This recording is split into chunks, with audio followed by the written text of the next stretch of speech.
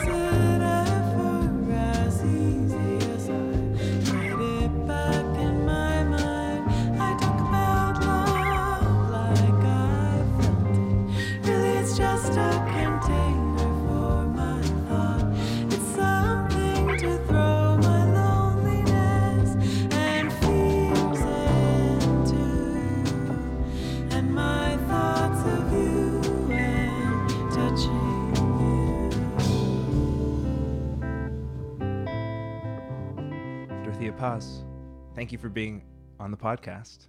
Thank you for having me on the podcast. I'm excited to talk to you about your new album. As I mentioned before we did my formal fake little intro, is I've been listening to your album walking around. The trees are blooming, tulips and hyacinths are coming out of the ground, and it feels spiritually right to me that your album is coming out soon. When this podcast comes out, it will be tomorrow that your album is coming out, which nice. For anyone who has not listened to the show before, how it works is I have about 20 questions to ask Dorothea. If we don't ask all those questions because she has so many things to say, then that's okay. If we ask all those questions in less than 20 minutes, that's also okay. Whichever one of those comes first. Does that all sound good to you? I agree. You agree. I agree as well. I'm going to start my timer here, and I'm going to, I guess you're a born and bred Torontonian. Is that correct? That is correct. Born and raised. I was born at East York General Hospital. Nice. I was born at North York General Hospital. That's there you go. Great hospital. Yeah. I haven't been to any of these hospitals in a while, but I'm sure they're all good ones. Much love to all hospitals everywhere right now. Yeah. Growing up in the city, was music a major part of your life always? In its ways, yeah, for sure. I had an interesting relationship to it. I was raised very Christian, and I mostly was my mom wanted us to listen to Christian music, so I feel like I wasn't connected to music and you would if you were the child of a musician who would take you to shows and stuff. I wasn't connected to that, but I definitely loved music since I was a baby. My mom famously says that I was singing church songs before I could talk. I'm sure everybody says that about their babies, but I had a real musical upbringing in the church. and my dad was like a kind of like, he was like a Steely Dan head, and like he loved like Stevie Wonder and the Beatles and stuff. So I had various sources of music coming in, and I was also in an opera choir. So those are my big musical An influences. opera. What is an opera choir? I've never heard of that before. I know, I didn't either. It's not something that is connected to my life in any other way, except for the fact that my next door neighbor joined this choir called the Canadian Children's Opera Chorus, which is like, so you know, the COC, the Canadian Opera Company, it's like the children's subsidiary of that. So like, it just is like a choir where we sang opera songs. And my parents have no connection to opera or classical music, but they just put me in because my next door neighbor was in it. And she dropped out after a year, but I kept going for like 10 years. Wow. Yeah. And did you sing in church choir as well? There wasn't really a choir. It was more like a band. Like it was like a contemporary That sounds music. that's cool. It was cool, honestly. Looking back, it's like sort of like the first place that I saw a band happen. And I guess in lieu of like having a band, like a relationship to like artists or concerts in the city, I would watch every Sunday people. There was like an electric guitarist and a drummer and like backup singers. And it's kind of, as I actually saw a tweet yesterday from Jabuki that was like Pentecostal churches, Pentecostal churches sound like DIY house shows. And I was like, honestly true. Like it's very like, you know, you also learn how to do sound because there always has to be a sound person. So you can like Yeah. find your niche of like what you want to learn and then like figure it out that way. So I kind of appreciate that. I think that's you know what? I think like there are obviously like cooler ways to get into music or fall in love with music in that way, but like whatever does it, I think, right? Like Mm-hmm. so cool. And then as far as your career or your inclination to start writing music and performing music, when did that begin? That was like, I think in earnest, it was like in high school, in my last year of high school. Before, like, I feel like as a kid, like, I think sometimes about how, like, one of the toys we had was the little Fisher Price tape recorder, where you put the tape in and use a microphone to, like, you could just, it was a very cool toy. I think about that toy and I think about how I would want to, like, buy that for any kids in my life because it's so simple, but it just, like, works, like, so well that you can just create an actual real tape that can then be used to, like, it just feels very pro for like a baby. So I would like make radio shows and like make up songs after school on that little Fisher Price thing. So maybe there was like a creative instinct that was nurtured. And then when I was like in my last year of high school, I tried writing. I would write like mostly Christian songs because also I was like so steeped in that culture that I was like, to be a musician is to be a worship singer or to like write No. songs for church. So I would like write these like kind of Christian songs. And then it wasn't until I went to university that I kind of figured out what I wanted to be as a musician outside of religion. Well, yeah. So from what I can tell, your music career kind of begins in Kingston, which is not necessarily in your kind of marketing materials, but I do know you spent 4 years there because it was the same 4 years that I spent there. Wait, really? I believe so. I'm not sure if we met. Did you If do we, CFRC though? I did CFRC. Yeah. What? Okay, then how did we not meet? Wait a second. This is this is not, this makes no sense. We must have met. You do We look must have. familiar. I mean, I was a we. So I was in a band in Kingston as well, but we were kind of doing more like hardcore shows, I guess. Like Okay, nice. What um, band? we were called well, we had a few different names. We were called Last Flowers, and then we were called Carvings. Oh, I remember that. Okay, so Yeah, I don't remember like specifics, but I remember seeing that name. we were around. I was actually They play at the Martel. we played at the Artel, we played at the Mansion, we Oh, played so we everywhere. like had very similar paths, but we just maybe didn't fully ever intersect.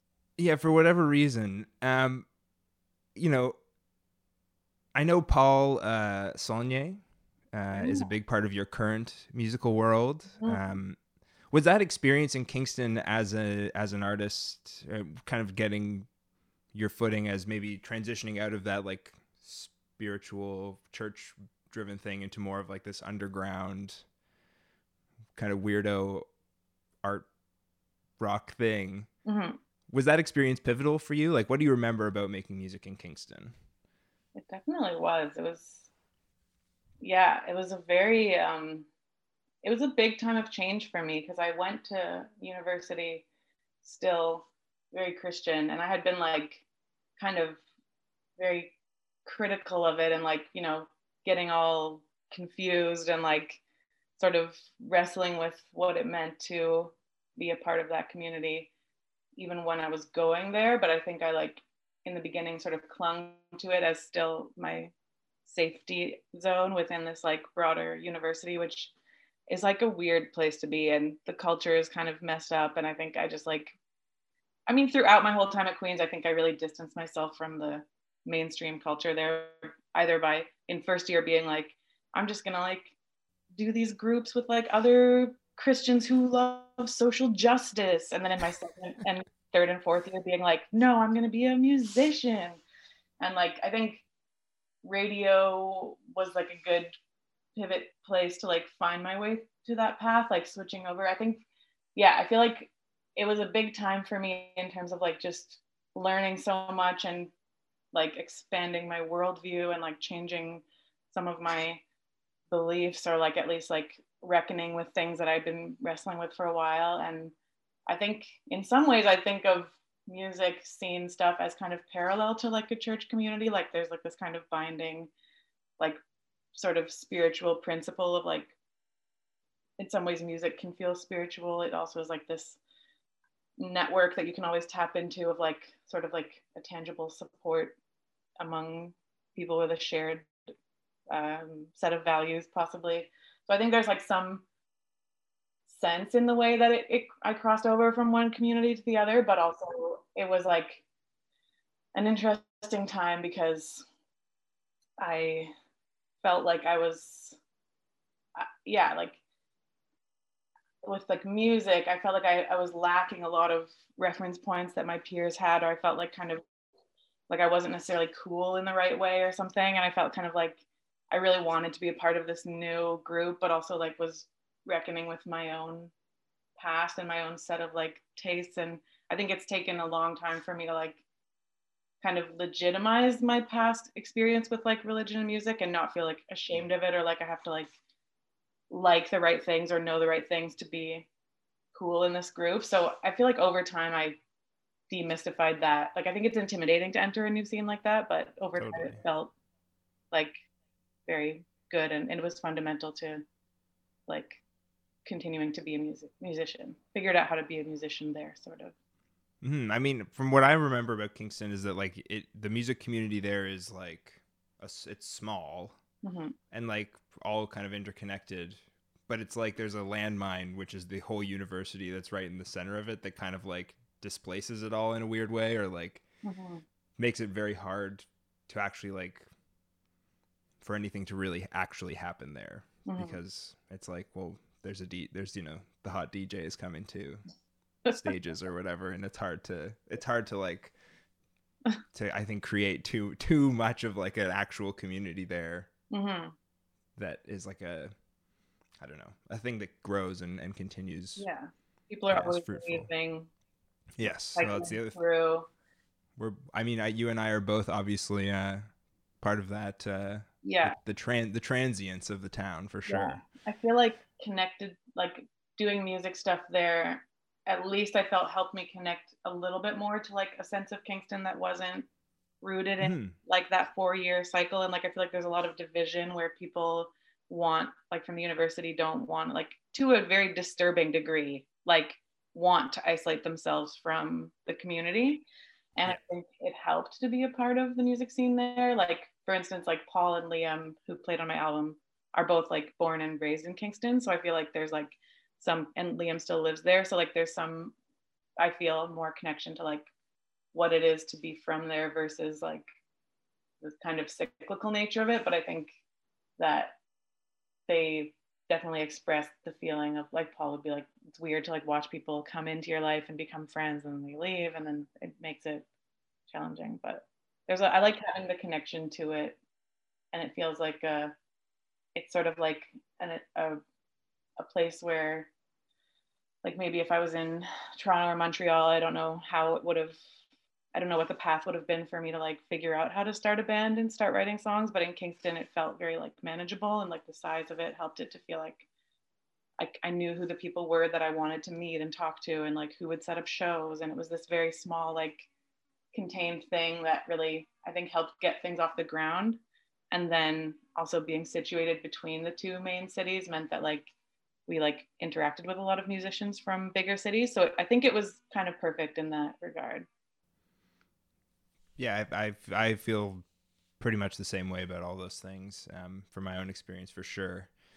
So obviously after your time in Kingston, you returned to Toronto. You've released a handful of EPs and singles, but your new album, as we've talked about, Anything Can't Happen, is your proper debut full length record. And listening to it, like, it's clear to me that a lot of work was put into it to making it, and I mean that from both like a musical perspective, but also from a personal perspective. Yeah. Was making this record a long process for you? It really was, yeah. It it started. I think most of the songs like I started in 2016, and like it just takes. I'm someone who works very slowly. It takes a long time for me to figure out how to write a song. I always feel like I have no more ideas. I'm like, oh well, I've written all the songs I can. I don't know where I'm gonna get another song from, and then all of a sudden it materializes somehow. But I'm not someone who's like a prolific songwriter or like churning things out. I feel like I will very slowly process themes in my life through like my notebook. I'm trying to increase the amount of time I spend writing so that, like, I think most of the songs were written after a period where I like resolved to start writing more. So just by like having a notebook around me all the time and writing things down, I was able to create this like kind of, they're not even like lyrics, but just like a mass of like thoughts and reflections.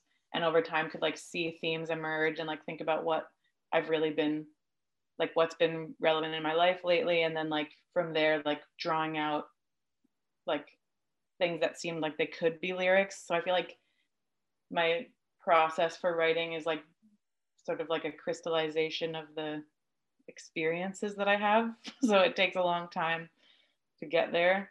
So the writing itself takes a long time. And then also just figuring out how to logistically put a record together for the first time was very, it actually like went very well, but it just everything takes longer than like we think it will. Like just like I was really lucky to feel like connected to, because of probably coming up in that sort of DIY scene. Like there's people that I like have met and have friendships with through music that could like connect me to like, you know, an affordable studio space, or like things, people were like willing to like kind of do favors in some way, because we have like this interchange of like, you do something for me, I do something for you. So I had like no budget going in, just paying out of pocket for things. And I had no like real, I didn't get the grant I applied for. So I was just kind of like stringing things together. So the fact that it came out sounding really good is like pretty impressive to me, because it was like I just at every phase would just be like, I don't know how to do this, but I'm just gonna try, like messaging my friend, I guess, and asking if I can use their studio or if they would want to do this with me, or and then so just gradually like piecing together. Like I'm sure the second one is going to be, or I would hope it's going to be a lot smoother, or like kind of more contained, because it just was like, yeah, but it was, but I'm very glad for the process that we had, because it, I think it just is what it is. Like it's made the record something that feels very me, because it has all these different kind of hi-fi, lo-fi, very personal elements to it. Yeah. And I always said at every stage, if you lead from, if you make decisions from the heart, you'll end up with something heartfelt. that was how I always would comfort myself when I was like, I have no idea what I'm doing or how to do this process. I would just be like, just make a decision from the heart and it will be a heartfelt product, which is kind of corny, but was helpful.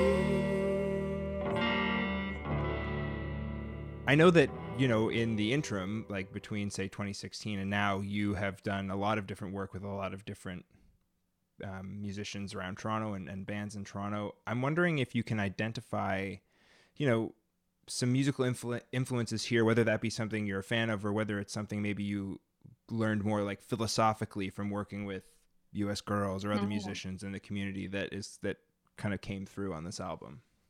Mm-hmm. Yeah, that's a good question.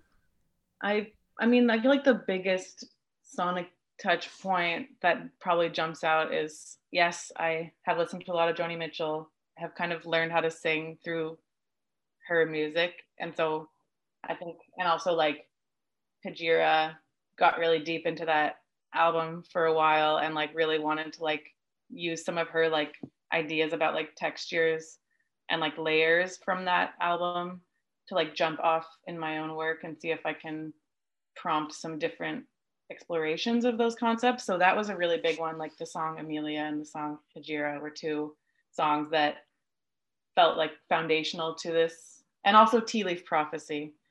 And like, so those songs felt like very grounding. And then another one was Something's on Your Mind by Karen Dalton. I feel like I had never heard of her, heard that song, but I used to work at Hot Docs, and during one run of the film Rumble, The Indians That Rock the World, we did, like, we screened it for like 3 weeks straight, and because it was like the winner of the audience choice, and there was in the end credits that song plays, and I had never heard it before, but I just like was like, I would be like out cleaning, sweeping, and be like, what is that song? That song is beautiful.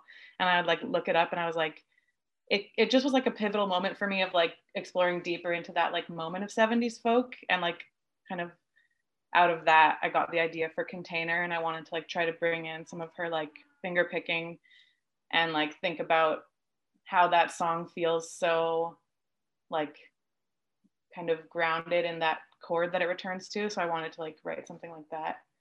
And then yeah, what else with the, I mean, Jennifer Castle, I've always been inspired by since I was like started at university. I was a stan, you know, I had the Castle Music CD. Very, very much love her as a musician, and then to be able to sing with her was like a very fulfilling thing. And like to learn that she's also just like a hilarious person, and like to fill yeah, to like complete that circle is so good. So I think her writing and her like singing have definitely been fundamental to my like figuring out how to be a songwriter throughout this time. Yeah, I'm something I'm drawn to about your songs is kind of the lack of traditional structure. Lack of structure is not, that sounds negative. It's not like that. It's just it's not necessarily a verse chorus situation. Is that something that like you're conscious of, or is that just a product of your workflow? Or I don't know. Yeah, I definitely take it as a compliment, not as a, there's nothing negative about that to me. I like it. I don't know exactly where it comes from, but I think it might be just a product of how I write on guitar because I think I usually I always start songs with the guitar part. And I think I'll just like be noodling and improvising for a long time. And then I'll come onto like a little section that I really like and I'll like memorize that and then I'll store it away. And then maybe like a few months later, I'll come up with another section that I like and then another one. And then I'll just find a way to like bring them together.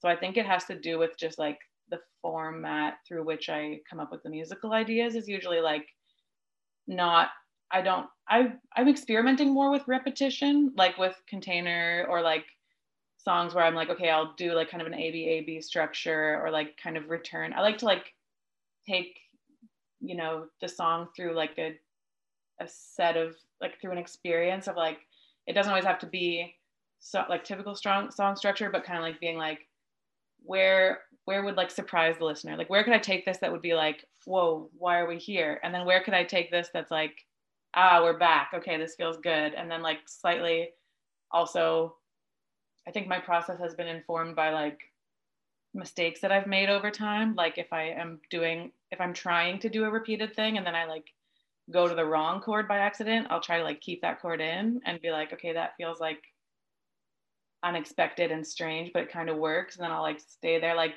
on one of my older songs, Soon, that happened. Like, and it ended up being my favorite part of the song, where I like go up to a B flat instead of going back to like the A or whatever. And like those little turns that are kind of like happy accidents, I feel like are something that I try to keep in mind so that I think people just, I know I like feeling surprised. Like I like feeling like you all of a sudden open up into a new song and then it just takes you. I feel like there's lots of touchstones for that weren't necessarily influential, but now that I've recently had like my Wings phase and I'm like, oh yeah, this is kind of like what I'm doing. And it's not that I had listened to a lot of Wings when I was writing, but it's like I think we're on the same wavelength or something. and like and for me, like I like rap a lot. I listen to a lot of rap and R&B, and I feel like maybe that is in some ways I love the feeling of like a beat switch or like when you feel like you're like all of a sudden in a new song or like I was really influenced by like Blonde when I was writing these songs and like the ways that like, a song like Nights kind of like opens up into a whole new vista. And I like the visual of just kind of like being like, whoa, where am I now? So on songs like Closer to Mine, that was my goal, was to like have the structure of the song fall away and you feel like you're in a new song. And like songs where you're like literally have to check your phone to be like, wait, this is still the same song. I like that feeling. The Closer to Mine is a great example of that when it comes in kind of like with the motoric fast beat thing. Every time it surprises me every time I listen to it, and it's a great feeling. And I also feel that way. It's like a different change, but it has the same effect on the title track where the huge end comes in, which always just like I love that part so much. I'm proud of that one. That one feels like I don't know how that happened. That song was like a different song before. I had written a few of the different parts separately, but then they weren't coming together and I would like play it with my band and it would just like not work. And then I wrote that middle section separately and like kind of Frankensteined them all together and it just ended up feeling so right. But it's the kind of thing where like I don't know how I get there. It just ends up working somehow. It definitely works. I mean, it sounds like, to me, it has a real, obviously like kind of like Laurel Canyon, big harmonies vibe, but it also feels quite like church like choiry. Like that is all in there, I think. Yeah, I think for a long time I like didn't use harmonies on my recordings, even though harmonies is like my favorite thing to do. And I think I really on this album just wanted to like lean into the fact that I love to harmonize and go full hog with it because it feels so good. And yeah, I'm glad I got to do that a little bit.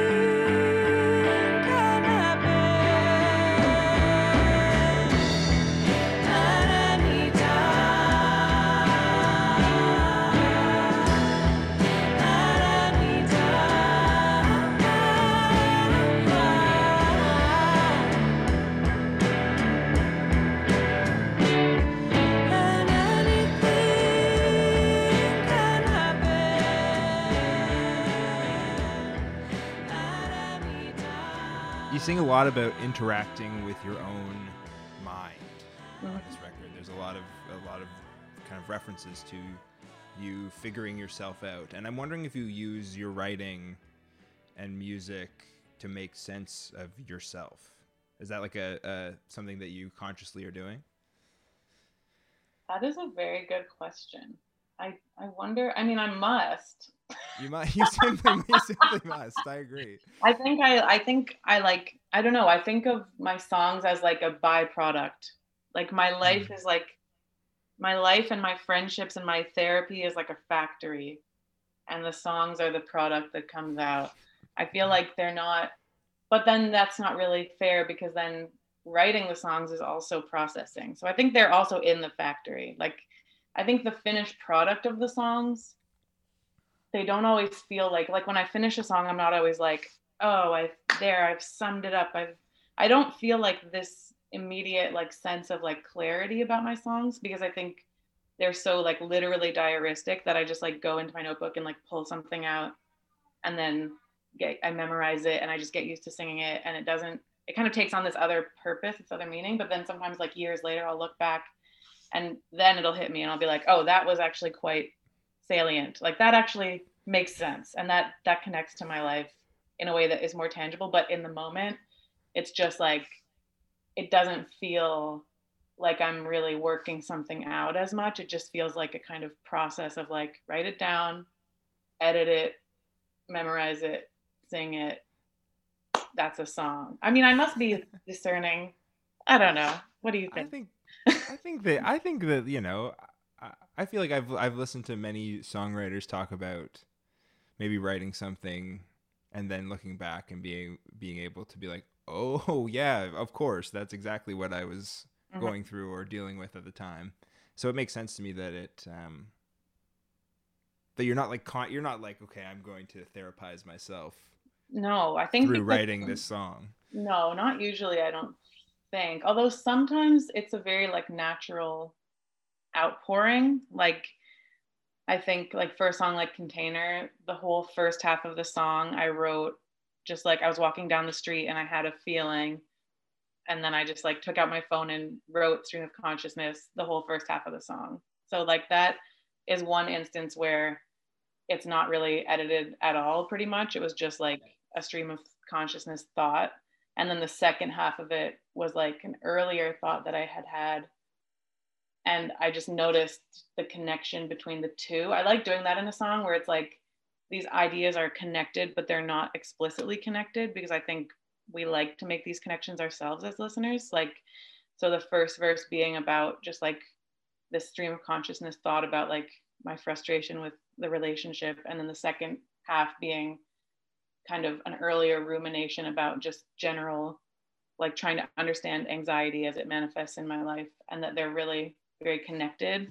Like on Closer to Mine, I feel like that one is similarly to how like the two parts feel different musically. I feel like, but they connect in their way. I feel like lyrically it's the same because the first half is really just about like job stress and like when you're in a hard situation, do you leave it or do you try to fix it? And then from there, like with my body, do I like pretend I never have had any insecurity and just like pretend I've always loved myself, or do I like fake it till I make it? Just like these kind of like questions that we have about like how do I relate to these like stresses in my life? And then the second half, I just like kind of dive off into a rumination about like love, but then because of that first verse, I feel like that like rumination is anchored in like also the awareness of like how when I enter into a relationship, I carry with me all these various things. Like I have this relationship to my body, I have a relationship to like myself as like a worker. I don't know, it feels like it can be connected, but there's a lot of off the cuff stream of consciousness stuff that then gets connected to a broader like theme in my life. And that's why I feel like it is kind of like maybe my degree went to good use of like literary analysis, because I feel like I look at my journal and I analyze it and I make connections, and then I bring it like I present it in such a way that to me I know there's connections, but I want the listener to also make those on their own, not make it too obvious. I think you achieve that, and I think by putting out, by exploring all those different things that everybody thinks about, and whatever it's about, you're always carrying everything with you Mm-hmm. all the time. So like it makes it more. I think it presents you as a relatable person. Thank you. I hope so. That's what I Yeah. want. I like the idea that it feels like intimate in some way, or that it's like, I think, I don't know. I don't think of my songs as like necessarily like outwardly political, or kind of like sort of like densely laden with like a lot of like heavy-handed messages. But I hope that like through intimacy and like the sort of getting at the heart of a feeling, there's like a chance for a connection that feels very like open and vulnerable and human, and like I feel like from that basis of like being able to explore those feelings, we're able to like extend into all those other areas of our lives more fully. So in that sense, I feel like it's sort of a, hopefully there's still like a meaning behind it. So before we were talking about, you know, finding that community in the DIY scene in Kingston, and it transferring to Toronto, and kind of that taking the place of church, and having that, congregation and community via music. I'm curious if maintaining that sense of musical community and connection has been a difficult thing to do during the pandemic, and Mm-hmm. I assume it has, but has there been like, have you been surprised by how that community kind of has remained intact despite of it as well? Yeah, it has been difficult. It's been like a little bit, it's been pretty sad at certain points. Like we were supposed to go on the US Girls Tour. It was like this like sort of big new experience in my life that ended up being totally canceled. And I think like there was like a sadness that I sort of I displaced it, because I was like, well, it's not my tragedy. It's the world's tragedy. Also, it's not tragic. It's just sad, and there's worse things happening. But I think like amidst all that, there's like layers of sadness that get like kind of unpacked as the months go on. Of like, oh yeah, this is not the life I saw myself having.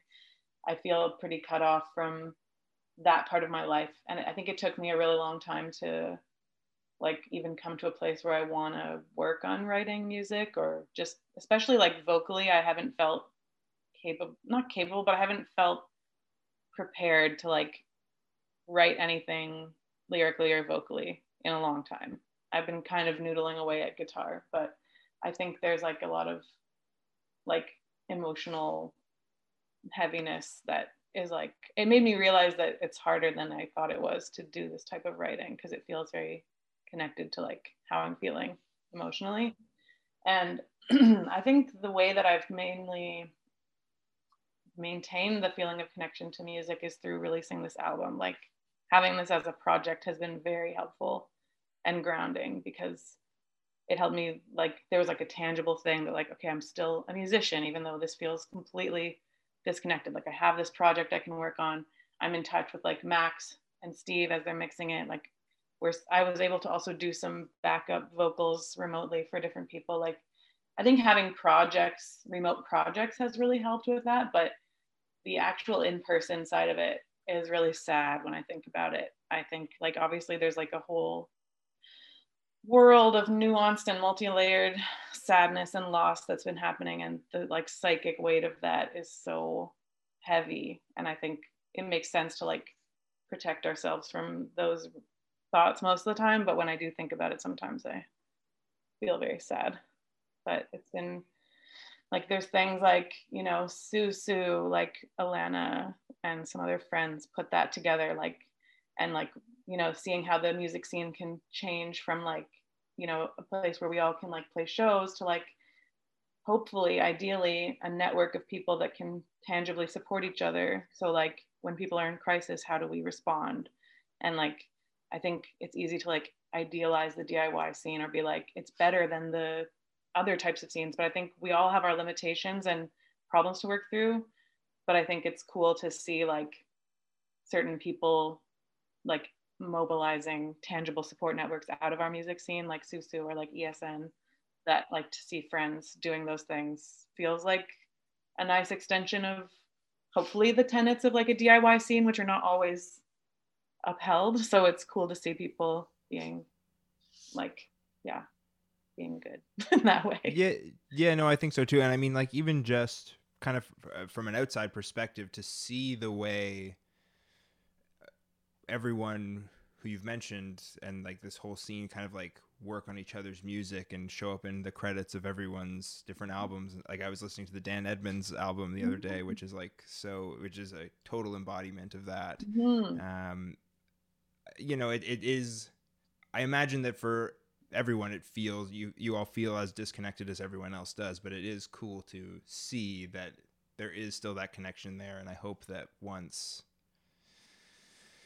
you know, we're all allowed to go outside again and be close to each other, that it will kind of manifest in something that was maybe even better than before. Yeah, that's an ideal.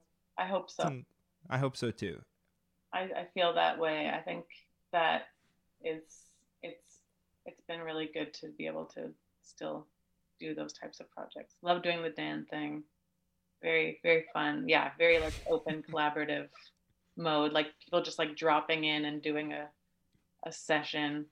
I did all those parts in like 2 days. Just, this was before pandemic, but yeah, it was one of the most like kind of freely spontaneous musical experiences I've had in a while. Just like off the cuff, making shit up, vibes, which I miss. That's okay. We're over our time. Okay. Which is okay. I often go over the time.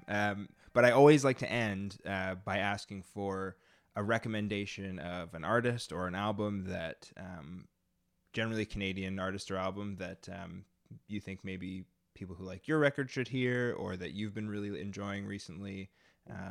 Is there any, and please, if you feel like you want to say more than one, please do, because often people do. Is there anything you can recommend for us?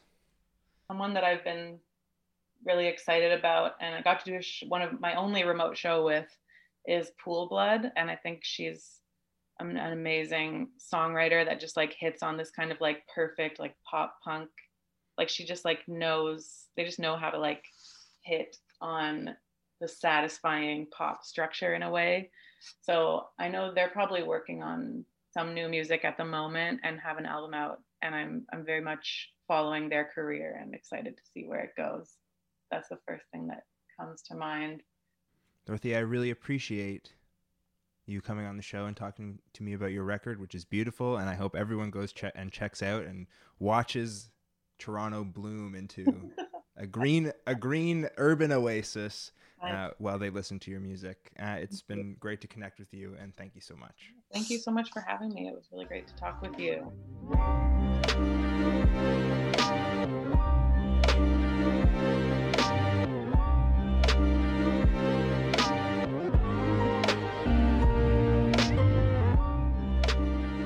20 or 20 is brought to you by Dominionated, Canada's best Canadian-only music website, in my opinion.